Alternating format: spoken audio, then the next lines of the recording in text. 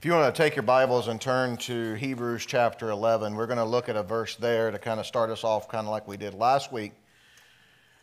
Today is the last installment of the series, The Struggling Church, or the struggles of the church, where we've been looking at things that the church struggled with in the first century and then actually, in many cases, seeing how they have carried over and continue in the 21st century, some of those same struggles.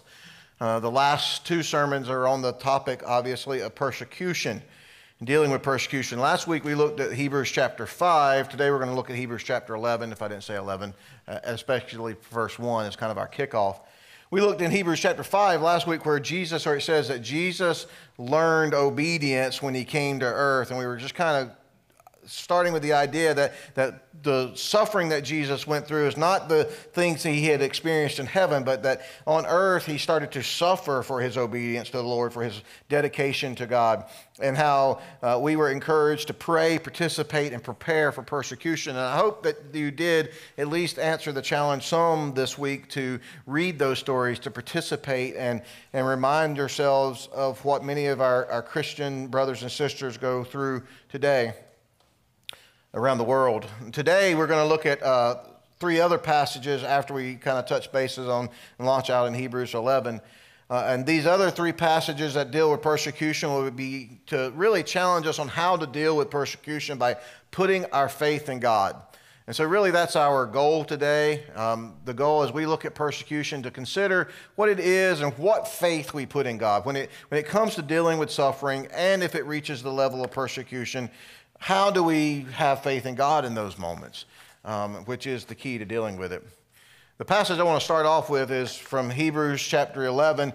If you know, most people refer to this chapter as the Hall of Fame of Faith, or the story of all the faithful. It gives us all the people within the Bible that are recognized as giants of faith, maybe is how we would refer to them. People who responded to God's call, responded to adversity, responded to the situations God wanted them with faith, and they're kind of the heroes of the Bible. It starts off with verse 1. Now, faith is the assurance of things hoped for and the convictions of things not seen. That ultimately, when we talk about putting our faith in God, that we realize that we're putting our faith, that this is the conviction, the belief, the faith, the reliance on something that is sometimes should be beyond our ability to comprehend or understand. In verse 6, it says that this faith, it says, and without faith, it is impossible to please him, and the him being God. For whoever would draw near to God must believe that he exists and that he rewards those who seek him. And so we see this issue that faith is a requirement. Really, it says that without it, it's impossible to please God, impossible to have a relationship with God if we don't have this faith beyond the circumstances. And then it goes down in verse 32 to show how this is lived out. It says, and what more shall I say? For time would fail me to tell of Gideon and Barak and Samson and Japheth and David and Samuel and the prophets. For through faith, through faith conquered kingdoms, enforced justice, obtained promises, stopped the mouths of lions, quenched the power of fire, escaped the edge of the sword, were made strong out of weakness, became mighty in war, put foreign enemies to flight. Women received back their dead by resurrection. Some were tortured, refusing to accept release so that they might rise again to a better life. Others suffered mockings and floggings and even chains and imprisonment. They were stoned. They were sawn in two. They were killed with the sword. They went about in skins and sheep and goats, destitute, afflicted, mistreated, of whom the world was not worthy, wandering about in deserts and mountains and in dens and caves of the earth. And all of these, though commended through their faith. And so we see this principle, what we see in the Hall of Fame of Faith, these people that were held up as great examples of faith. What we see in Jesus' life is this truth. Suffering, and in particular persecution, is the crucible that refines faith. The reason we know these people had faith is that they endured all of this suffering. They endured all of this pain. They stuck with it in these moments.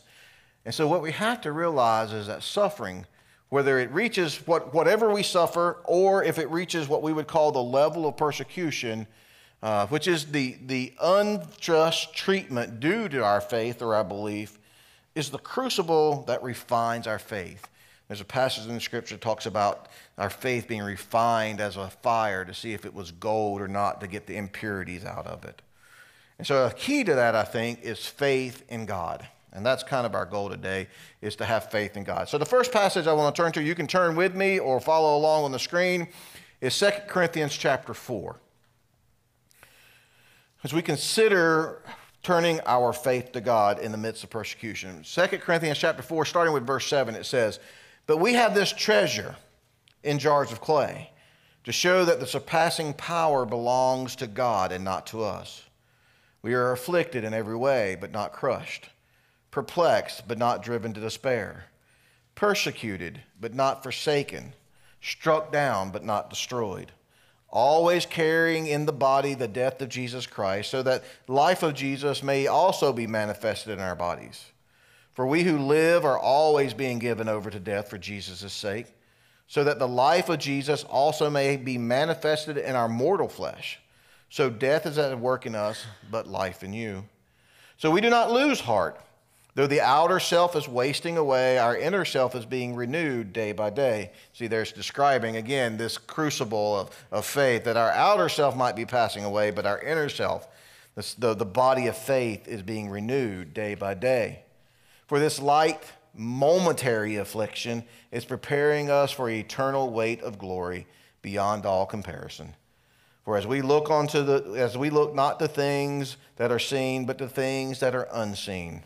For the things that are seen are transient, but the things that are unseen are eternal." Paul is describing to the Corinthians some of the very persecution that he's going under, and he's recognizing how he's dealing with that. And I want to just make some quick points from this passage as we see Paul shifting his faith to God, and as he deals with the persecution that he's under, and he's informing the church about it. The first thing that Paul does is he accepts frailty. When it comes to our suffering, when it comes to persecution, we just have to accept that we're frail creatures. The Bible says we have this treasure, we have this faith in jars of clay, our bodies, broken and distorted. And we're afflicted, but we're not crushed. We're perplexed. We're in despair. We're persecuted. We're struck down. We're constantly giving over to death in our bodies.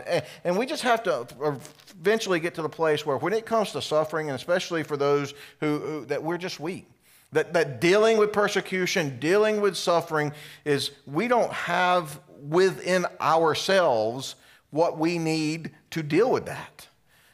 We just have to accept we're frail. I have an entire study from a Bible study series I do. It's a fairly significant book on brokenness. And what I realize is that sometimes the suffering we go through and the persecution possibly even is getting to us to a place where we no longer rely on ourselves. There's a real struggle within the human heart, what we would call pride, that, I can take care of myself. I can do it. I can figure it out. I can handle it, And it's a blessing, really, of God that we get to the place where we go beyond what we can handle. I've told you this before, that you've probably heard the saying, something to the effect that God won't put more on you than you can handle. That's just not biblical. The Bible doesn't say that, actually. Actually, in 2 Corinthians, this same book, in chapter 1, Paul says, I want you to be aware of the affliction that we were under, that we were so utterly beyond what we could handle that we thought we were going to die. That Paul got to the place where he said, this is too much for me. And he goes on to explain the reason that God let too much be put on him was so that he would turn to God. And as long as we don't accept our frailty, as long as we think, I can handle it, I can deal with it, I can manage this, I'm good, as long as we rely on ourselves, we will never get to the place where we turn towards God, because we'll always be turning towards ourselves to handle it. And so there's a blessedness when we get to the place where we're beyond our ability and we are forced, and sometimes we have to be forced to accept our frailty. But once you do that, he says, he starts to realize, oh, my body's, what did he say? He says, my body's constantly deteriorating, but my inner self, this is verse 16, so do not lose heart. Though our outer self is wasting away, though I accept the frailty of my body and my abilities and my mind and my thinking, my inner self, my spiritual self is being renewed day by day. And so that's the second thing, is we need daily renewal. That there's another scripture that says there's enough trouble every day for that day. And so every morning we've got to wake up, refocus on God, renew our spirit, renew our thinking, and renew ourselves to renew our commitments to God, renew our dedication to God, renew our trust in God, renew our faith every day. Because you're only one phone call away from like, oh, no. It just happens that quick in our lives. And so each day we must accept our frailty, renew our trust and our faith in God, and eventually look beyond. I love that. Paul is, throughout the second book of Corinthians, he's talking about his persecution. And here's how he describes it. Verse 17, for this light momentary affliction, this being chained up and condemned to be beheaded or to die. Church tradition would hold that he died on, he was actually crucified, and some would hold that he was crucified upside down because he didn't feel worthy to die in the same way Jesus did. To be chained between Roman guards, to be arrested, to be beaten, to be boiled and oiled, all the things that happened to him, these light and momentary afflictions. I'm not sure that's how I would have described them. So how is it that he says, this is no big deal? This is just a passing thing, you know? This is like a splinter in my finger kind of thing. Well, because he's looked beyond. The light momentary affliction is preparing us for an eternal weight of glory beyond all comprehension. And so in our moments of suffering, in our moments of persecution, if we reach that level, we have to accept our frailty, renew ourselves daily, and look beyond. That this isn't where I'm going to be forever. This will pass. And something much, much better is coming. And so my first encouragement is to have faith in God for eternity. To look beyond. To realize that there's something going on beyond this. That my hope is not here. That there are things to come, and they're worth it. Whatever we endure, whatever suffering we endure. Even in the story that we read in from Mustafa this morning, he's like, I'm willing to go to prison for my faith. Why? Because he's convinced that something better is coming and it's worth it. That description in Hebrews chapter 1 says, in verse 6 says that we must have faith, that without faith it's impossible to believe him because you can't come to God unless you believe he exists and he rewards those who seek him. And so the looking beyond the moment is what makes this momentary and light. This is how these guys dealt with persecution. This is how many of them dealt with persecution in the time. I'm often amazed by King David. You know, King David was promised the throne to be King David long before he became King David. And he endured much, much hardship at the hand of Saul. Sleeping in caves, running for his life, getting spears thrown at him. You know, it was not good for King David before he was King David. But I think he always held on to that promise. He was always, one day I'll sit on the throne. One day I'll sit on the throne. That this is a promise that God is faithful and he will see through his promise. One day we'll sit around the throne. And we got to hold that in view of whatever suffering we do in the time to come. The second passage that I want us to consider for persecution is from Romans chapter 8, verses 35 through 39. It says, who shall separate us from the love of Christ? Shall tribulation or distress or persecution or famine or nakedness or danger or sword? As it is written, for your sake we are being killed all day long. We are regarded as sheep to be slaughtered. No, in all these things we are more than conquerors through him who loved us. For I am sure that neither death, nor life, nor angels, nor rulers, nor things present, nor things to come, nor powers, nor height, nor depth, nor anything else in all creation will be able to separate us from the love of God in Christ Jesus our Lord. A great promise for those who would suffer. That the promise for the Christian is, yeah, life's going to be tough, but God's got it. God's got you. And there's a couple of points just as you will face suffering in your life on some level, and many of us will face suffering because of our faith. So to some degree, some type of persecution. A couple of things I want you to gather from this passage is one, realize God's presence. I think we make a mistake quite often that when bad things happen, especially when persecution, we read stories like we read this morning, we ask this question, well, where's God? Is he asleep? Is he on vacation? Did he go to the beach? Is he missing? Is he missing this? What is going on? And we recognize or we think wrongly that persecution happens because God is not around. That there's a lapse. There's something he's missing this. And the first thing we have to realize that in the face of persecution, in the face of suffering, it's not evidence that God's not there. That we face suffering and we face persecution in the very presence of God.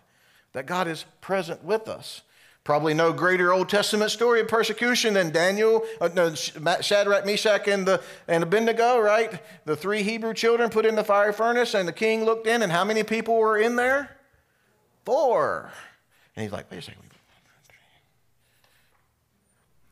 Because God was present with them in the midst of the fire. Right? And so we can't make the mistake to think that God is absent when we suffer. What we got to do is turn to him and say, I know you're here. And it's in those moments, just as Paul said, it's in those moments we turn to God and we find God is there. And so what do we do in the end? Once we realize that God's present, then we rest in God's character. And Mustafa, this was a quote from his thing, God is faithful. God will be here. God will... It knows what he's doing. That whatever happens in our life is for our good, even the suffering we do. And we often talk about discipline and the idea of being disciplined by God. And discipline is nothing more than being taught by God for our good. It's not always pleasant. It's not always comfortable, right? But it's for our good. And so we realize that God's present and we rest in God's character. He loves me. He's faithful. He cares about me. I'm his precious child. He notices all the characters. Now, the problem is if you don't know the character of God, then it's hard to rest in that. And so that's where we dig those roots deep into the character of God, who he is, what he does, and what he believes. It's in those moments that people can say something like a dear friend of mine said one time when facing their great persecution, their great suffering in this world. It wasn't persecution. It was a different form of suffering. But they realized God was present with them in their moment. They rested in the character of God. And as they faced terrible diagnoses, they were able to say, either way, I win. Either way this goes, I win. That is someone who recognizes God is present and rests in his character. And so eventually what I say is that we have to have faith in God for eternity, but we have to have faith in God for our security.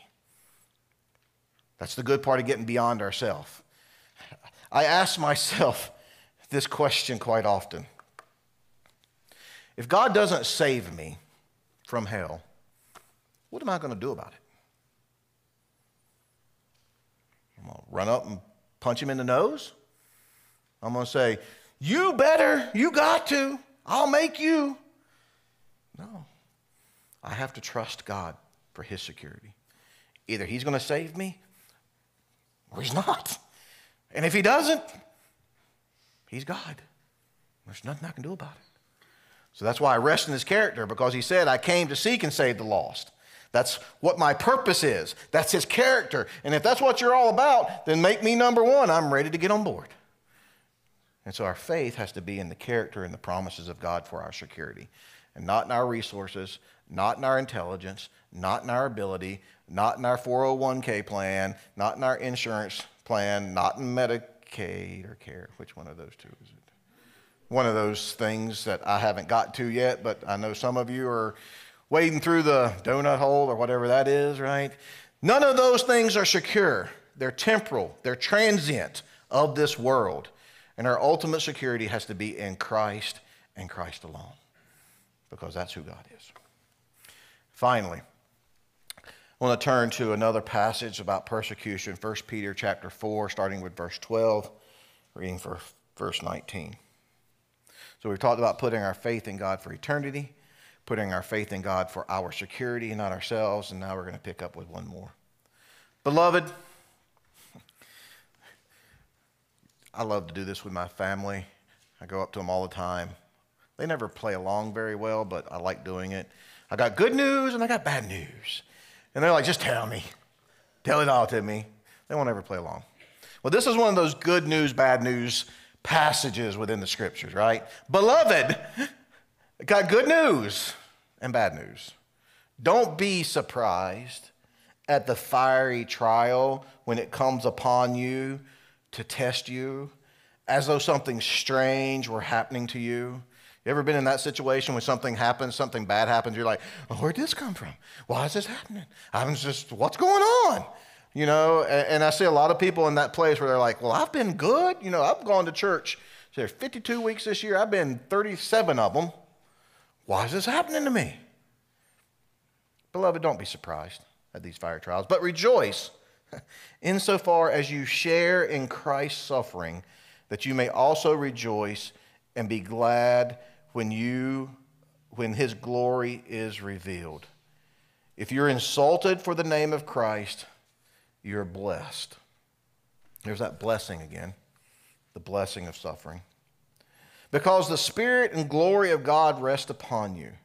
But let none of you suffer as a murderer or a thief or an evildoer or a meddler. Yet if anyone suffers as a Christian, let him not be ashamed, but let him glorify God in that name. For it is the time of judgment to begin at the house of God, and if it begins with us, what will be the outcome of those who do not obey the gospel of God? And if the righteous are scarcely saved, what will become of the ungodly and the sinner? Therefore, let those who suffer according to God's will entrust their souls to a faithful Creator while doing good. Well, the first instruction in this passage is one of the most difficult things I can figure out how to do. Rejoice in suffering. That's a difficult command. Rejoice when you're suffering. The only thing that offers me perspective is, as we talked last week, that Jesus lived in heaven in a perfect world, and he came to the earth to obey God and do that in the face of suffering. It's to realize that we're experiencing the same suffering of Christ.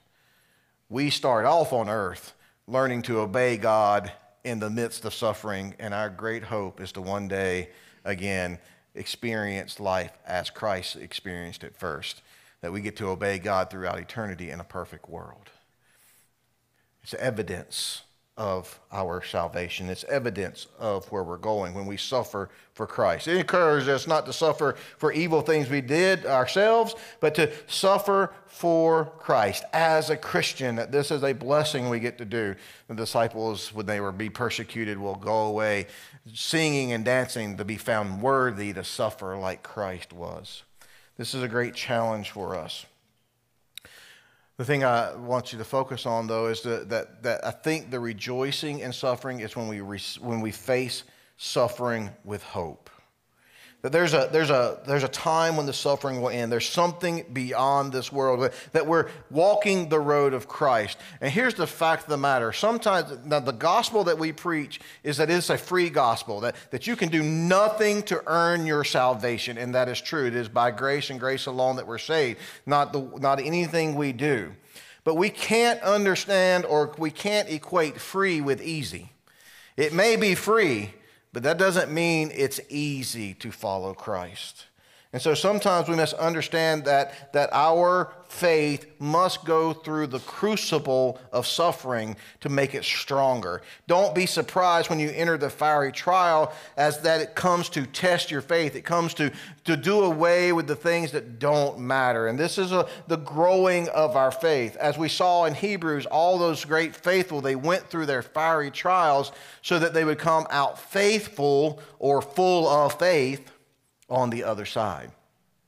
And that the suffering we go through and that the persecution we go through is a passing through the fire, a test that reveals whether our faith is of straw or if it's gold, whether it's got roots or not. And I encourage you to face these things and see these days coming as, I want to pass the test. And I think the hope that we have when we face any suffering, when we face any persecution is this. Is the faith that in God that there's a purpose, that God's a character, that his character is one that has a plan and a will. And that's what it says. If you suffer, therefore, verse 19, therefore let those who suffer according to God's will entrust their souls to a faithful Creator while doing good. That there's a purpose in what we're going through. That this is the crucible of fire. This is the crucible that strengthens and molds and fashions and strengthens our faith in the end. And that we enter in sometimes with little faith, and hopefully we come out on the other side full of faith or faithful because we've endured the trial.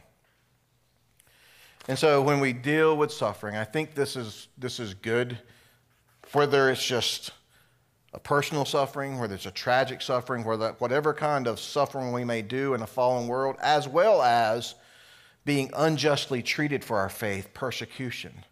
That in the end, when we get to those places where it hurts, we turn our faith to God. We turn our eyes towards heaven, as the Bible says, set our minds on things above and not on things of the earth. We put our security in God. God is a faithful God, a God of character, whose mercies are new every morning, and I can trust him. And we turn our faith that God has a purpose, that whatever is going on in my life, God's using that for good, using it for my development, for his glory, to help my faith be stronger so that I will pass the test and one day join all the other faithful around the throne of God.